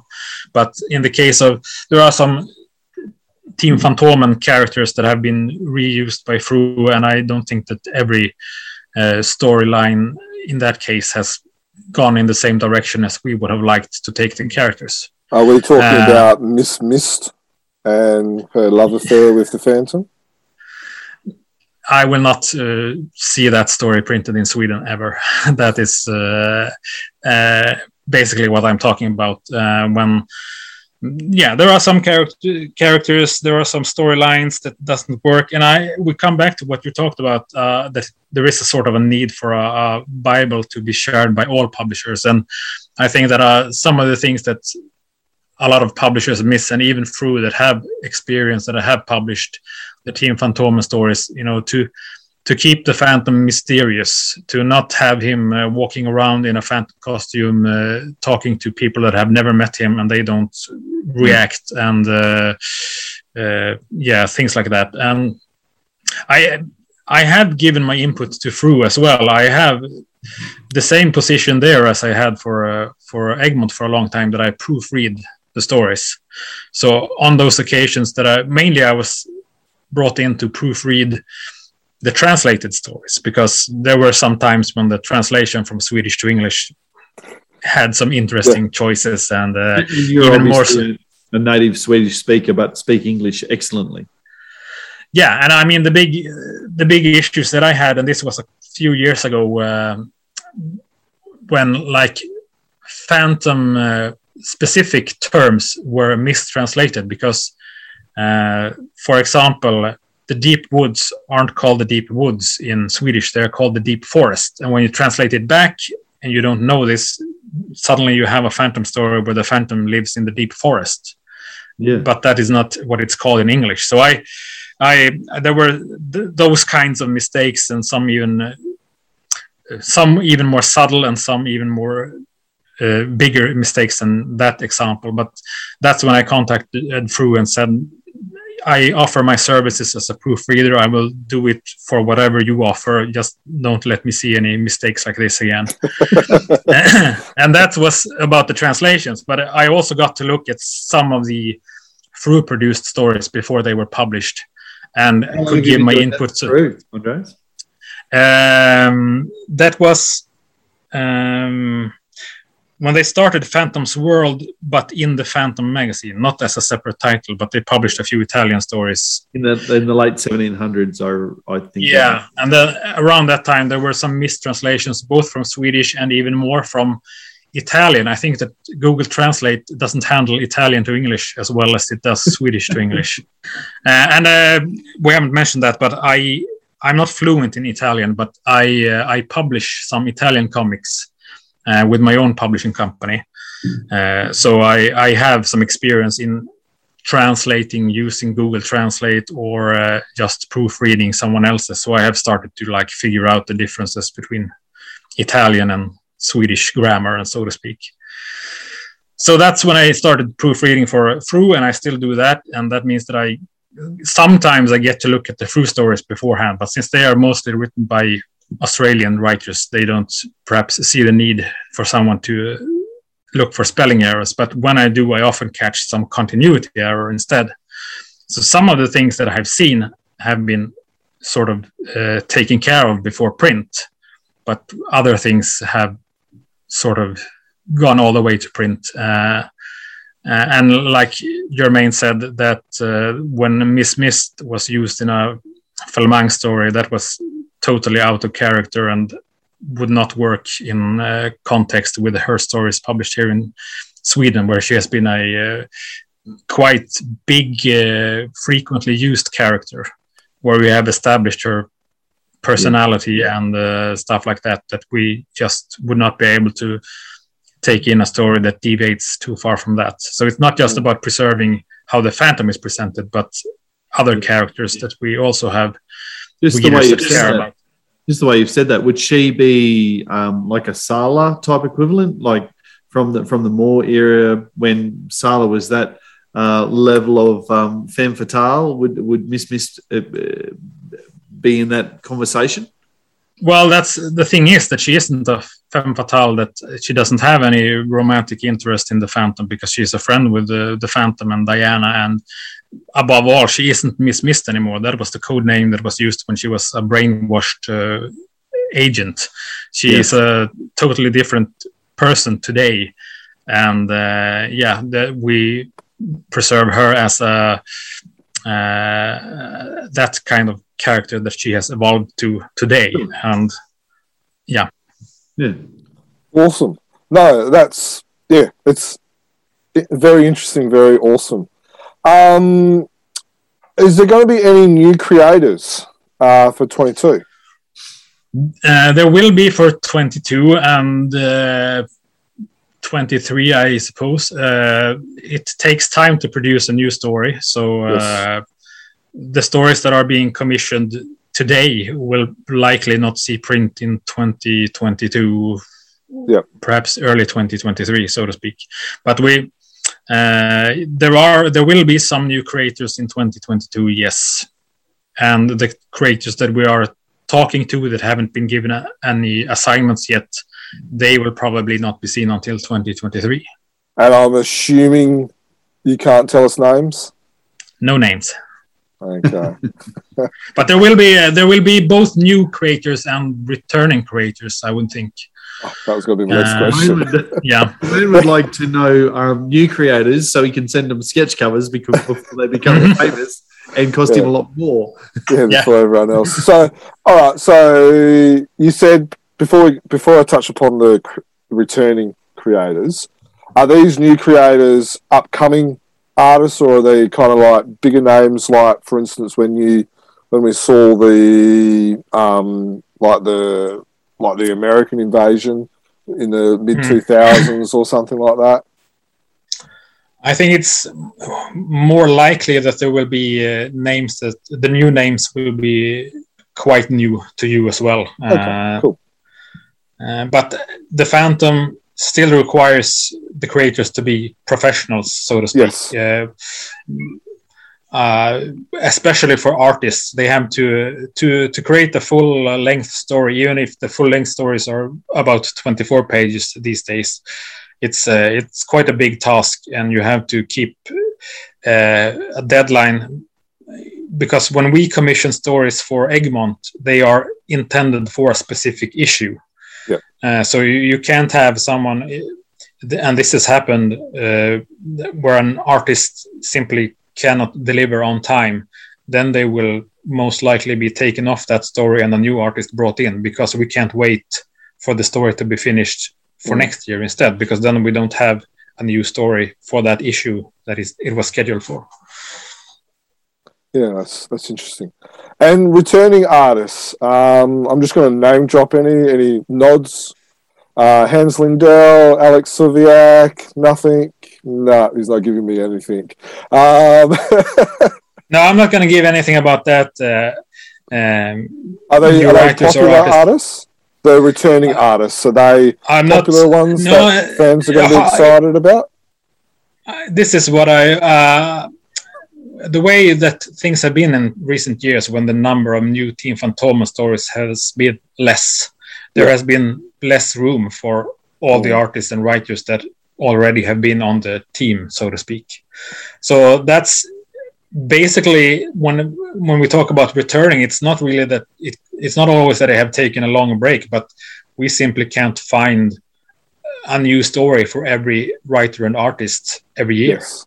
So some will just have to wait 2 years or 3 years between stories because we can't offer more, and because they fill up their schedule with other things in the meantime. So it's that is the difference compared to how it was, I would say, 10 years or more ago, when the Phantom could be like the main job for so many creators. There were so many creators that did 4 or 5 stories in a year, and that was basically their full-time job. Today, most artists and writers will do 1 or 2 stories, and that means that since we don't make as many stories in a year, they would have to, if they want to do more Phantom stories, they knock on Fru store and perhaps do a story for Fru and stuff like that. But we can't offer every artist and writer a new story every year. No, well, that's awesome. Dan, anything to add? Or no. follow up? No. Awesome. Now, another thing that some fans, especially the Phantom Men readers, might be noticing is there's a bit of a count-up happening in the Phantom Men magazine at the moment. I believe at the time of recording, the 900th and 99th Team Phantom Men created story will be out soon. An easy question. What issue is going to feature the 1000th Team Phantom Men created story? That will be in the last issue of this year. So double issue 25-26, 2021. And sorry, just to, again, as an ignoramus, that is the 1000th story that Team Phantom Men has created. So it's not issue. It's the 1000th new Team Phantom Men story. That's a story. Someone left it. That's a lot, and that's also excluding, for example, Heart of Darkness, which was published as a separate series with lots of shorter episodes. We're talking about 1,000 stories with main stories with the Phantom that have been published since 1963. That's unreal. Yeah. I reckon a lot of fans have probably glossed over that or have not realized just how much of a big number that is. Actually, this is the kind of thing that I should have kept my eye on, because I'm a big fan of keeping track of things like this. As you know, the numbering for the Phantom comic is restarted every year, so we don't print on the cover that this is issue number 1600 or something like that. But that is something that I have been, there was a suggestion by me that at least print it on the inside cover. So since some years back, we print on the inside cover the sequential number, so we know how far up we are. And what is that number at the moment? That number at the moment would be 1,695. Right, so we're coming up. That's not very far behind through. No, we're coming up on 1,700 next year. Yeah, wow. So that's also something to keep track of. But the number of stories was actually not something that I had kept track of. It was Jacob that reminded me of that. So that we would actually reach 1,000 this year. So that's when we started to do that. As soon as I realized that, we started to do that countdown that for every new Team Phantom story we published this year, we mentioned with a spot, this is story number 996, 97, 98. So we're building towards 1,000. Yeah. No, that's something to be proud of. And I know you've only just joined the business formally and professionally and full part-time, but casual and volunteer for many years. But it's something to be proud of for for everyone involved with Team Phantom Men over the years since 1963 and obviously a little bit before that as well. Will you ever publish a black and white Phantom Men comic again? You're referring to the one issue we did this year that was all in black and white. And as I mentioned in the beginning, black and white versus color, that is the big question that divides the fans in Sweden. This issue was part of the schedule that Mikael Sol had done before he left. And when I looked at it and saw that here is an issue, I mean, for a few years now, occasionally there have been black and white stories, like reprints have been in black and white, but all new stories have been in color. But then Mikael scheduled a through story, a Requiem by Pid Anderson, to be published in an issue with a black and white reprint. And suddenly we have an issue that is only in black and white for the first time since 1990. So that's the way I saw it was quite a big deal. So we made a bit of again, all attention is good attention in stuff like this. So we made a press release and we made some announcements beforehand and stuff like that, just to make people aware of this, because you wouldn't believe how many people that still contact us and say that I'm a huge Phantom fan, but I stopped reading when it became in color. Really? So of course we have to let everyone know that we do publish it in black and white occasionally. So they shouldn't give up on the Phantom. We will probably never go back to being black and white in every issue. But now we have black and white reprint stories now and then. I wouldn't say in every issue, but maybe every second, every third issue will be some story in black and white. I don't know if you will ever schedule a complete black and white issue again. Perhaps if we can do something special about it, I think it would be fun to, maybe do a sketch cover for that version of a book or something like that. But I've got a few empty spots up behind me, Andre, so that could be a good idea. They could be popular with one corner of Australia. Yeah, I mean, if we do a completely black and white issue again, I think that we should do something special about it to make people aware of it. I still think that we have too many people in Sweden that claim to be Phantom fans, but they stopped reading it when it became in color and aren't aware that we do stories in black and white these days. It's something that we should remind people of often. Yeah, no, definitely. That is a very good answer. Now, going back to Klaus Remifi, are you planning on having one writer taking over majority of the stories like he did, or are you going to spread that load amongst many writers? The reason that Klaus did the majority and at the end almost every story was that the total number of stories was reduced over the years. And as I said, when I grew up reading the Phantom stories, Team Fantomen would have several writers that did maybe 4 or 5 stories each year. You had Norman Walker, Don Avenell, Scott Goodall, Klaus, of course, and some others that, Alf himself, but there were several writers, some doing just one story now and then, and some that did 4 or 5 or 6 stories in a year. And I really liked the variety of that. Yeah. And the thing that kept it all together to feel like one consistent comic, that was the editorial input, I would say. Yes. So that's how I assume that we will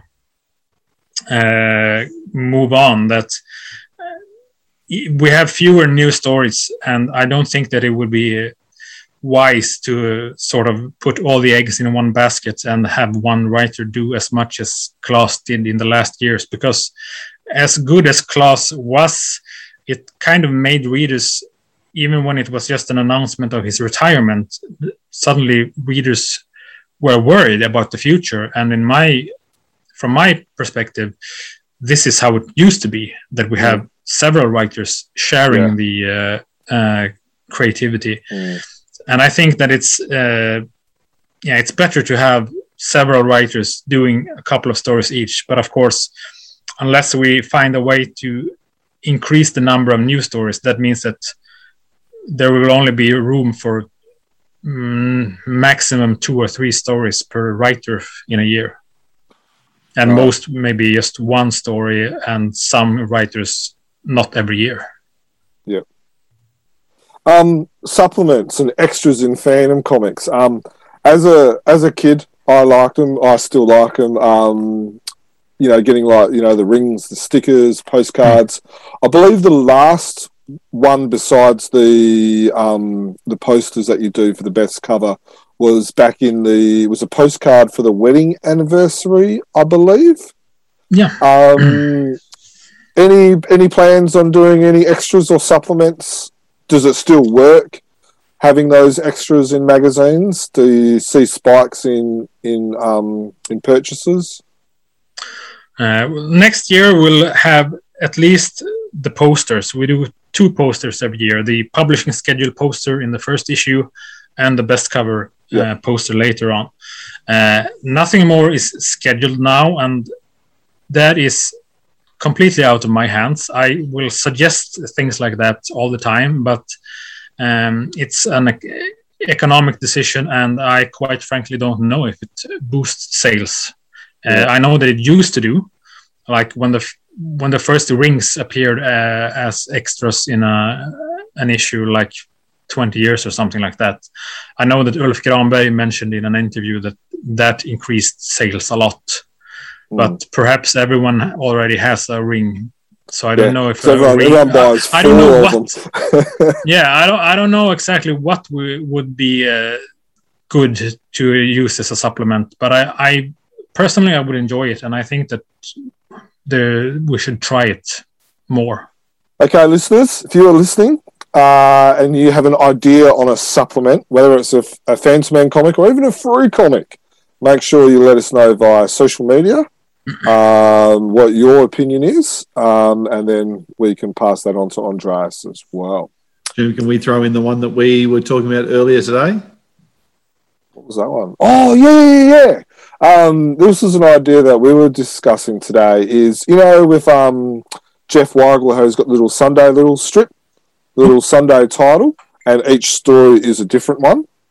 That would be great as whether it's a trading card or a postcard or even a sticker as you're reprinting that story, just because, each one is different, and it's, I kind of feel that seeing a lot of publishers don't include that, it almost gets wasted, it only appearing in newspaper stories.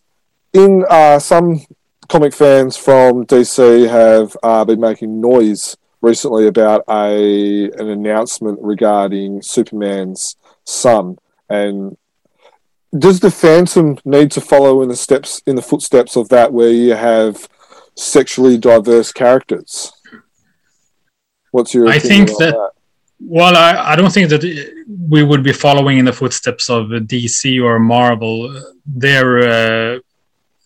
They do their stuff their way, and we do stuff our way. But logically speaking, of course, there should be more diversity among the characters in the Phantom strip. And when it comes to that particular issue, I think that Team Fantomen was actually close to addressing it in that story that came, when was that, like 15 years ago? Yeah, Giovanna, which was about a story where the fourth Phantom fell in love with what he thought was a man, but turned out to be a woman in disguise. And that was the closest that we have come to a character, especially a main character, being out, so to speak. Then we had the Pride issue a couple of years ago, but that didn't really affect any characters. It was just that the 21st Phantom was present at a Pride event. But yes, I think that there should be a lot of diversity among the characters in the Phantom strip. I think that it should be done in a good way, I don't really think that it's something that should make headlines the same way that this has been. It should be treated more like just part of a story. I think that's the challenge, Andreas, is how do you make something like that an important narrative point? Because if it's not a narrative point, then it's not part of the story. And if everything is going well and equally, then it's not part of the story. It's not a narrative point. But I think that it doesn't have to be like a major plot point either. But today we don't even have characters we have characters that have relationships. And I'm not talking just about the Phantom, because I'm talking about all the characters, like the supporting characters as well. Sometimes, we see characters that have relationships, but no one that has had a relationship with a character of the same gender. So just next time that we have a character that has, it's a natural part of the storyline that they have a relationship, why not have a relationship with someone of the same gender? Yeah. And logically speaking, I think that we have probably already seen several characters in the Phantom comics that are bisexual or homosexual. It's just that it has never been a point story. Yes. So I think that most likely would be not to create a brand new character, but that some of the existing characters that we know very little about, the first time we see their private life, their home life, that is when we find out, this character is gay, for example. Whereas if we have never seen anything about their previous relationships in a story, we just don't know. So I don't have anything in mind at the moment, but I think that there could be, as you say, it's a vast universe of supporting characters. There are probably dozens of characters that we know so little about their private life that we wouldn't contradict anything by establishing that they are bisexual or homosexual. I think that what upsets people is when you take a character that that we have already seen in a heterosexual relationship, and then they see it as now you are changing them for the sake of attention. That can backfire. So I would be careful about doing this, and especially when you see the attention that DC Comics got now, because a lot of people misunderstood it and thought that it was about Superman and not his son. Yeah. And they sort of, then it was just a debate on that topic instead, and it was very discouraging to see the comments from those who, basically a lot of people that didn't read the comics anymore just saw a headline and then reacted, and that's something that I don't particularly enjoy in this time and age. So if we can avoid some of that sort of attention that is from the wrong kind of people for the wrong kind of reasons, I think that's wiser. And instead that those who read the comic find out that we have a more diverse cast of characters than they thought just by reading a story and finding out that way. Yeah. And that Pride issue that we mentioned was actually the first issue that I proofread for Egmont. Oh, wow. So I read that story before it was printed, and me and Mikael Sol, we had like a discussion about the story, but we never thought that it would get attention the way it did. We as always, we discussed plot points. Does Carpathia have an airport? Like stuff like that. And then I think the cover was what did it. Yeah, well, the same with the cover. This cover looks great, and we compared it to past covers with other like powerful images of the Phantom. But when it came out, and you got, well, there was, we didn't foresee any of this, so there was no press release, there was no attention beforehand, but people picked it up in the stores. It became a media thing, and then it spread like wildfire, and we didn't see it coming, that suddenly people that hadn't read the Phantom for decades would have opinions on it, or people in other countries would have opinions on a character that they barely even knew. So I think that we learned a lot about how things work in this day and age of social media, that whatever you do doesn't just reach the people that it's intended for, because I don't think that people that read the story found it very controversial or anything, because it's quite a typical Phantom story. Yes, it's not even a big part of the plot line. He just happens to be in a. Do we just blame Henrik for causing the big stir? No, of course not. Of course not. It's but it's something. As you said, I don't think that we should. If we do anything like this again by introducing a character or presenting an existing character with more information, I think that some people might think that we're doing it as a publicity stunt. Yeah. And I think that is the wrong type of thing to make a publicity stunt out of. I think that making a press release about having an all black and white issue or having that 1000th Phantom story, that's good things to have a press release about. But introducing a character that admittedly we should have had this type of character decades ago already, it's not something to make a big press release about. I think we should introduce it on the story pages and let the readers find out first of all. Yeah, I'm wary of keeping you too much longer, but a couple more questions. Go ahead. Now, if you're editing and there is a continuity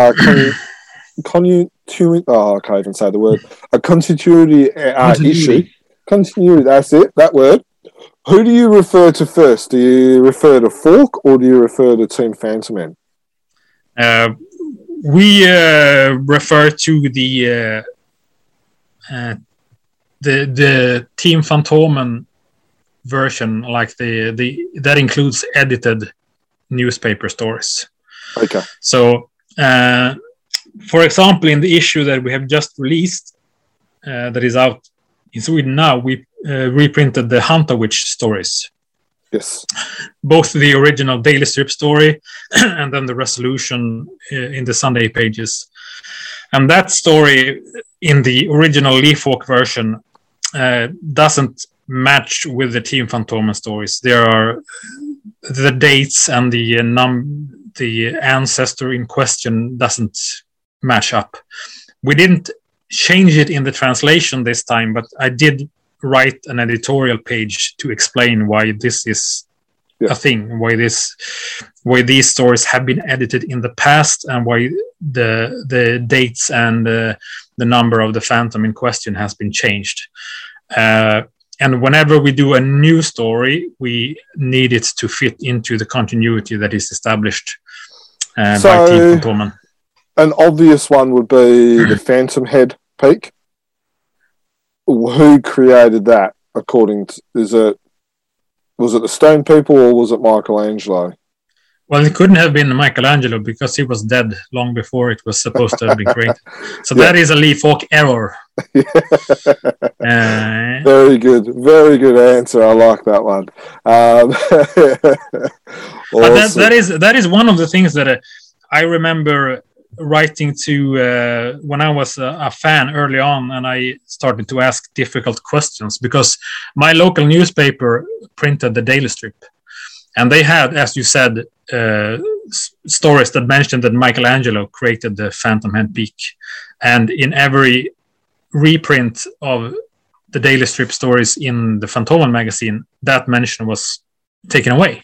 Yeah. So one of my tricky questions for the editors was, why is there a difference?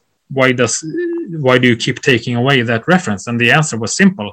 Michelangelo died long before that story takes place. So it's Leafhawk that didn't follow historical events as closely as, he made good stories, but whenever the Team Fantomen has done historical stories that take place in events that have happened and with characters that have existed in real life, they try to make sure that it fits in chronologically. And that is just one thing that didn't work. And if they had kept it in without, just translating it and keeping it in, you would have had at that time thousands of angry fans with like an encyclopedia next to them and saying that Michelangelo died decades before that story takes place. Yeah. Now, I think from memory, the origin story with the Stone People was actually created before Leafhawk wrote the Michelangelo story. Is that correct? As far as I know, and that's of course something that happens all the time. That's when you have a story about, when you have a question, which Phantom married which person, there can be very many conflicts there, and a lot of them are because Team Fantomen made such a story first of all, and then Leafhawk did a story about the same ancestor, and of course because Leafhawk changed it up a lot. He contradicted himself in that case. Oh yeah, he had father and son marry the same woman. Yeah, so a lot of that happened, and I know there weren't many possible wives in the jungle for the second Phantom, but I don't think he married his mum.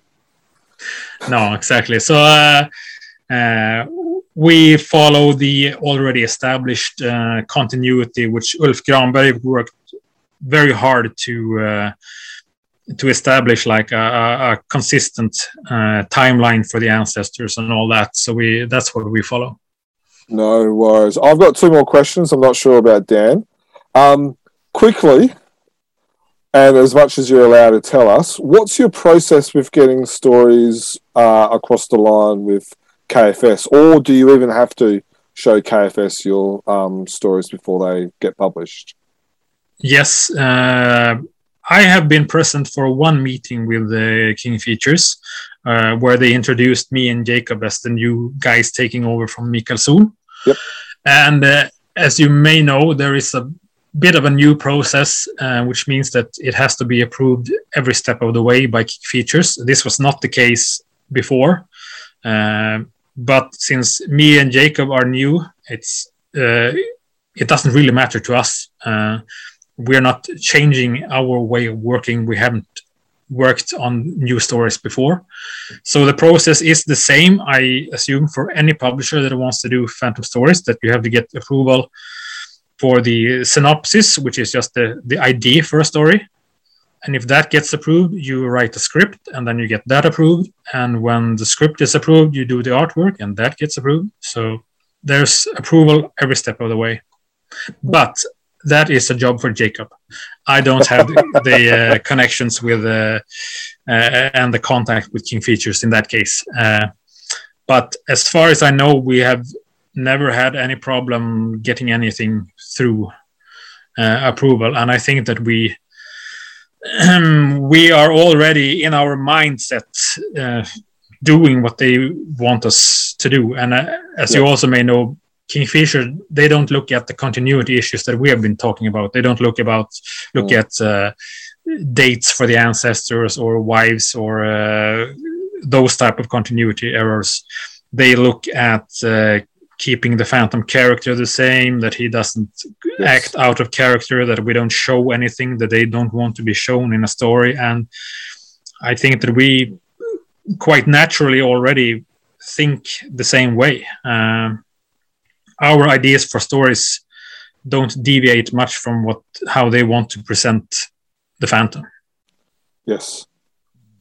Now, for those who don't know, we have had an interview with T, who was part of King Features, and so she's gone over all that stuff before, but it was always nice to hear it from you as well. Now, I've got one more question. Now, if I was to look at the people that have come before you, now I don't know every major editor, and I haven't really thought about every major editor, but the major editors to me, Ulf, Mikkel, and now yourself.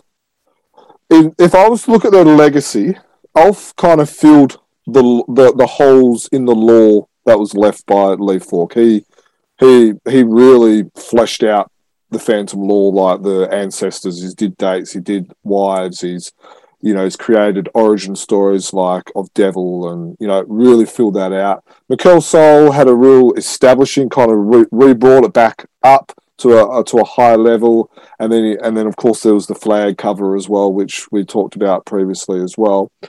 If we were to have this conversation in 10, 20, 30 years' time, when you've decided that you've had enough, what would you like to see your legacy be as the Phantom editor? That's a difficult question so early on, but one thing that I try to do already is that, as you know, I come from the Phantom fandom. I know a lot about the Phantom. I have read a lot of stories from various publishers. I have read the original versions of the Lee Falk stories and all that. So I think that my role would be to sort of tie it all together, especially now that we're not doing as many new stories as before, but to be able to select and present stories from other publishers as well, and make it feel like a coherent magazine, and also try to get the readers to be sort of participating in the magazine, because that's how I began. There was like when Ulf Granberg was the editor, it was kind of a dialogue with the readers. You could read just the comic stories and enjoy them, but if you read the editorial text, if you read the interviews that he made with Lee Falk and the other creators, if you read the answers that he gave to people like me who had the tricky questions and all that, it kind of built a community. A community, and that was something that I hope that we can do. Like those readers that we have today, they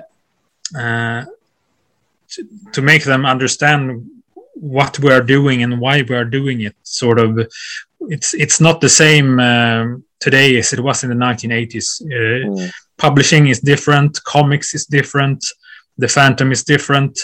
So the readers that are really big fans that want to know more, they should be able to look at the editorial texts just like I did and find out that this is a story from Frew. They are a publisher in Australia, and give them some background info. So I will try to build that community. It's easier for me to have that vision than any particular vision when it comes to the new stories. It's too early to say what kind of new stories that we will make in the next 5 to 10 years. I barely know what we have planned for the next year. But one thing that I want to build a community for fans, because I am a fan and that's how I started. And I want those who read the magazine to feel strongly about the magazine. And even if they don't like everything, I think every issue that we make is a big compromise, because we have such a different readership.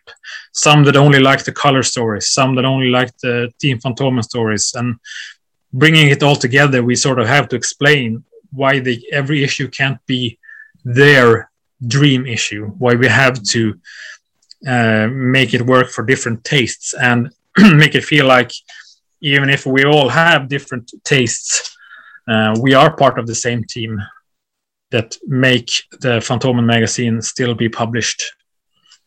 That's a very good answer, Andreas. Dan, you got anything you want to add? I just wanted to ask one more question, Andreas, and that was around, you've mentioned him so many times in the podcast, and it's Jacob Hansard.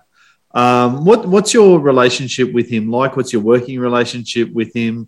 Have you met him face to face, or in this era is it all Zoom calls? It seems like such an important relationship between the two of you in terms of what's being presented to us, the fans. Can you tell us a little bit about that? Jacob came into the picture when I substituted for Mikael Sol the second time around, when Mikael took a leave for health reasons. And as I say, I have had contact with the editorial staff for many years, but Jacob was a totally new name for me then. He was brought in specifically because, when Mikael took a leave, they had to bring in someone from the outside. And already then my role was I was the Phantom expert, so that they could sort of take a step back and feel that the Phantom is in safe hands, so we can focus our attention to the other stuff that Mikael worked on. So he was working more on the other stuff, and he had the dialogue with me was, for example, in that short time, I brought in the first Frew story to be published by Egmont. That was PDS and Shane Foley's Jungle Love story. And I brought it in because that was we had the anniversary year, the 70th anniversary of Fantomen. So we did 1950s stories, 1960s, 70s, sort of during the whole year. And I thought that it would be fun to bring in a story that looked like it was made in the 1950s, but it was actually a brand new story.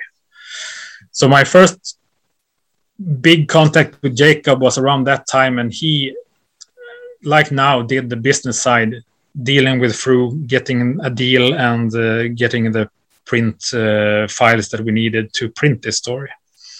So he took care of that, and he took care of King Features when we needed to bring in reprint stories and stuff like that.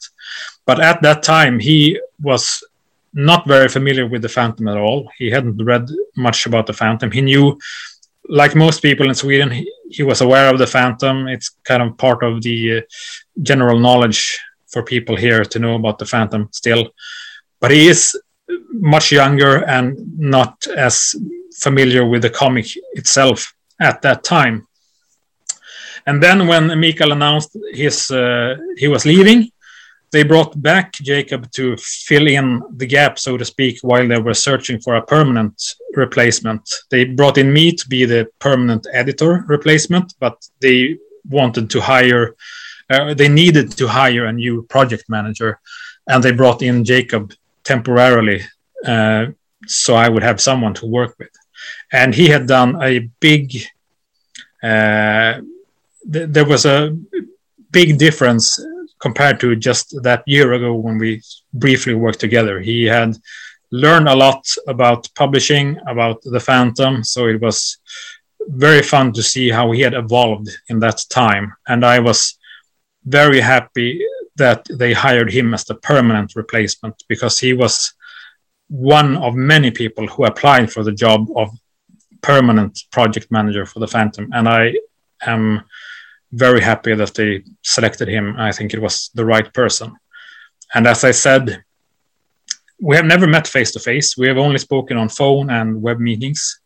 But I could feel this year, when it was just me and him after Mikael had left, and it was just me and Jacob discussing, that he is bringing in so many ideas that you would never have guessed that he is so inexperienced with the Phantom, as I happen to know that he is. The way we have been talking about stuff that we want to do in the future, you could have thought that he had been reading the Phantom for decades. Oh, wow. But he had basically just been doing his homework for the past year and reading up. And he has, of course, some other ideas, but we're both sort of, we have to follow framework that is set up by someone else and do what we can within that. But I'm very happy with the response that he has given to my ideas. And he has come up with many ideas as well. And as I said, he gets all the boring assignments to like handle contracts and financials and look at sales and all that. And I can just come with a wish list that this is what I want to do. And he can say, you can do that, you can do that, you can't do that, you have to do this instead. But it's been working very well. I understand what he has to follow, and I follow the guidelines that he gives to me, and I do what I can within those guidelines. And I think that it has been working very well during 2021, which was to a big part already planned by Mikael Sol. And now that we are planning 2022, which is the first year that is completely our ideas, mine and Jacob's ideas, it's going to be very interesting. And I think that just the fact that we are going to attempt publishing new stories in every issue will sort of be one thing for the readers to pick up on, that we have like a direction for where we are going. We want every issue to feel like something that is necessary for you to have in your collection. Yep. Yeah, that's great. Wow, that's awesome. It's yeah, I just Dan, you got any more questions, or should we start to wrap up? No, I'll save them for when we talk to Andreas as an author, as a creator. Yes. Yes. Mate, thank you so much for how open and you can just hear the fandom come out of you, and that progression of you from a 12-year-old who's starting to write into the comic through to now where you're at now. It's just fantastic, and I don't know about you, Jim, but I've come away from this conversation feeling like Team Phantom and the fandom in general is in really good hands with you, not at the helm, but with your finger in the pie in the place where it needs to be, I think. So yes. Thank you very much for your time today. I really appreciated it. Thank you. It was fun, and I look forward to talking to you soon. With the writer experience that I have, and then hopefully my first true story will have been published, and by then also I can guarantee that my next Egmont story will have been published, because that is the 1000th story that we are publishing in the last issue of this year. That is my next Egmont story. Nice. Oh, wow. And of course the first one was the Blood Rain story as well. Yes. Nice little drop right at the end of the pod there. To be continued. Yeah. No, just really appreciate what you've done. I look forward to doing this again next year at around the same time as we talk about 2023, what's coming up in 2023 for Phantom Men. Hopefully this can become a bit of a regular where you tell us listeners and fans what's kind of happening in the year to come, because I reckon this podcast will be very popular for a lot of fans around the world. Is there anything else, Andreas, that we've kind of not asked or not made mention that you want to or can share with us? No, I think this is good. And as you say, I hope we can do this regularly, because Yes. I was interviewed by you, was it 10 years ago or something like that? Time moves so quickly. So there have been many times during that Yeah. we've talked about doing a podcast again, and I have sort of collected stuff to talk about in my mind, and now it's just too much stuff has happened. I mean, Yes. that was long before I was even a substitute temporary editor, and now all that happened. So Yeah, we originally, so I think it was episode 6 or 10. And I think we were talking about the Phantom in Sweden from a historical point of view. And then, I think we were going to get you on when you were the temporary editor, but then that got delayed. And then we talked to Mikkel instead, and then we were going to get you on as a creator, and yeah. But it's good to have you on again, Andreas. Yeah. Almost 200 odd episodes in between drinks, but it's good to have you. I appreciate you having us, giving us 2 hours of your time. Dan made it sound like a lot longer when he talked about you being from a 12-year-old to a 40-year-old. We didn't have you on the podcast for that long. But no, and our listeners, I hope you enjoyed that as well. If you did enjoy it and you got some feedback, make sure you let us know via our social media. We're on Twitter, we're on Instagram, and we are on Facebook. Our website is chroniclechamber.com. Our email is chroniclechamber@gmail.com. You can subscribe to us via our iTunes, Spotify, all the various apps like Podbean, Player FM, Castbox, Listen Notes. And of course, you can watch us on YouTube and also drop us some comments as well. So from myself, thank you, Andreas, thank you, Dan, thank you, listeners, and over to yous, and happy phantoming. Happy phantoming. Thanks, Andreas. Thank you. Piracy, injustice and cruelty, and all my sons will follow me, so evildoers will believe that this man cannot die. The Phantom, The ghost who walks. the Phantom, Enemies beware, the Phantom's always there, but you won't mind the Phantom. He fights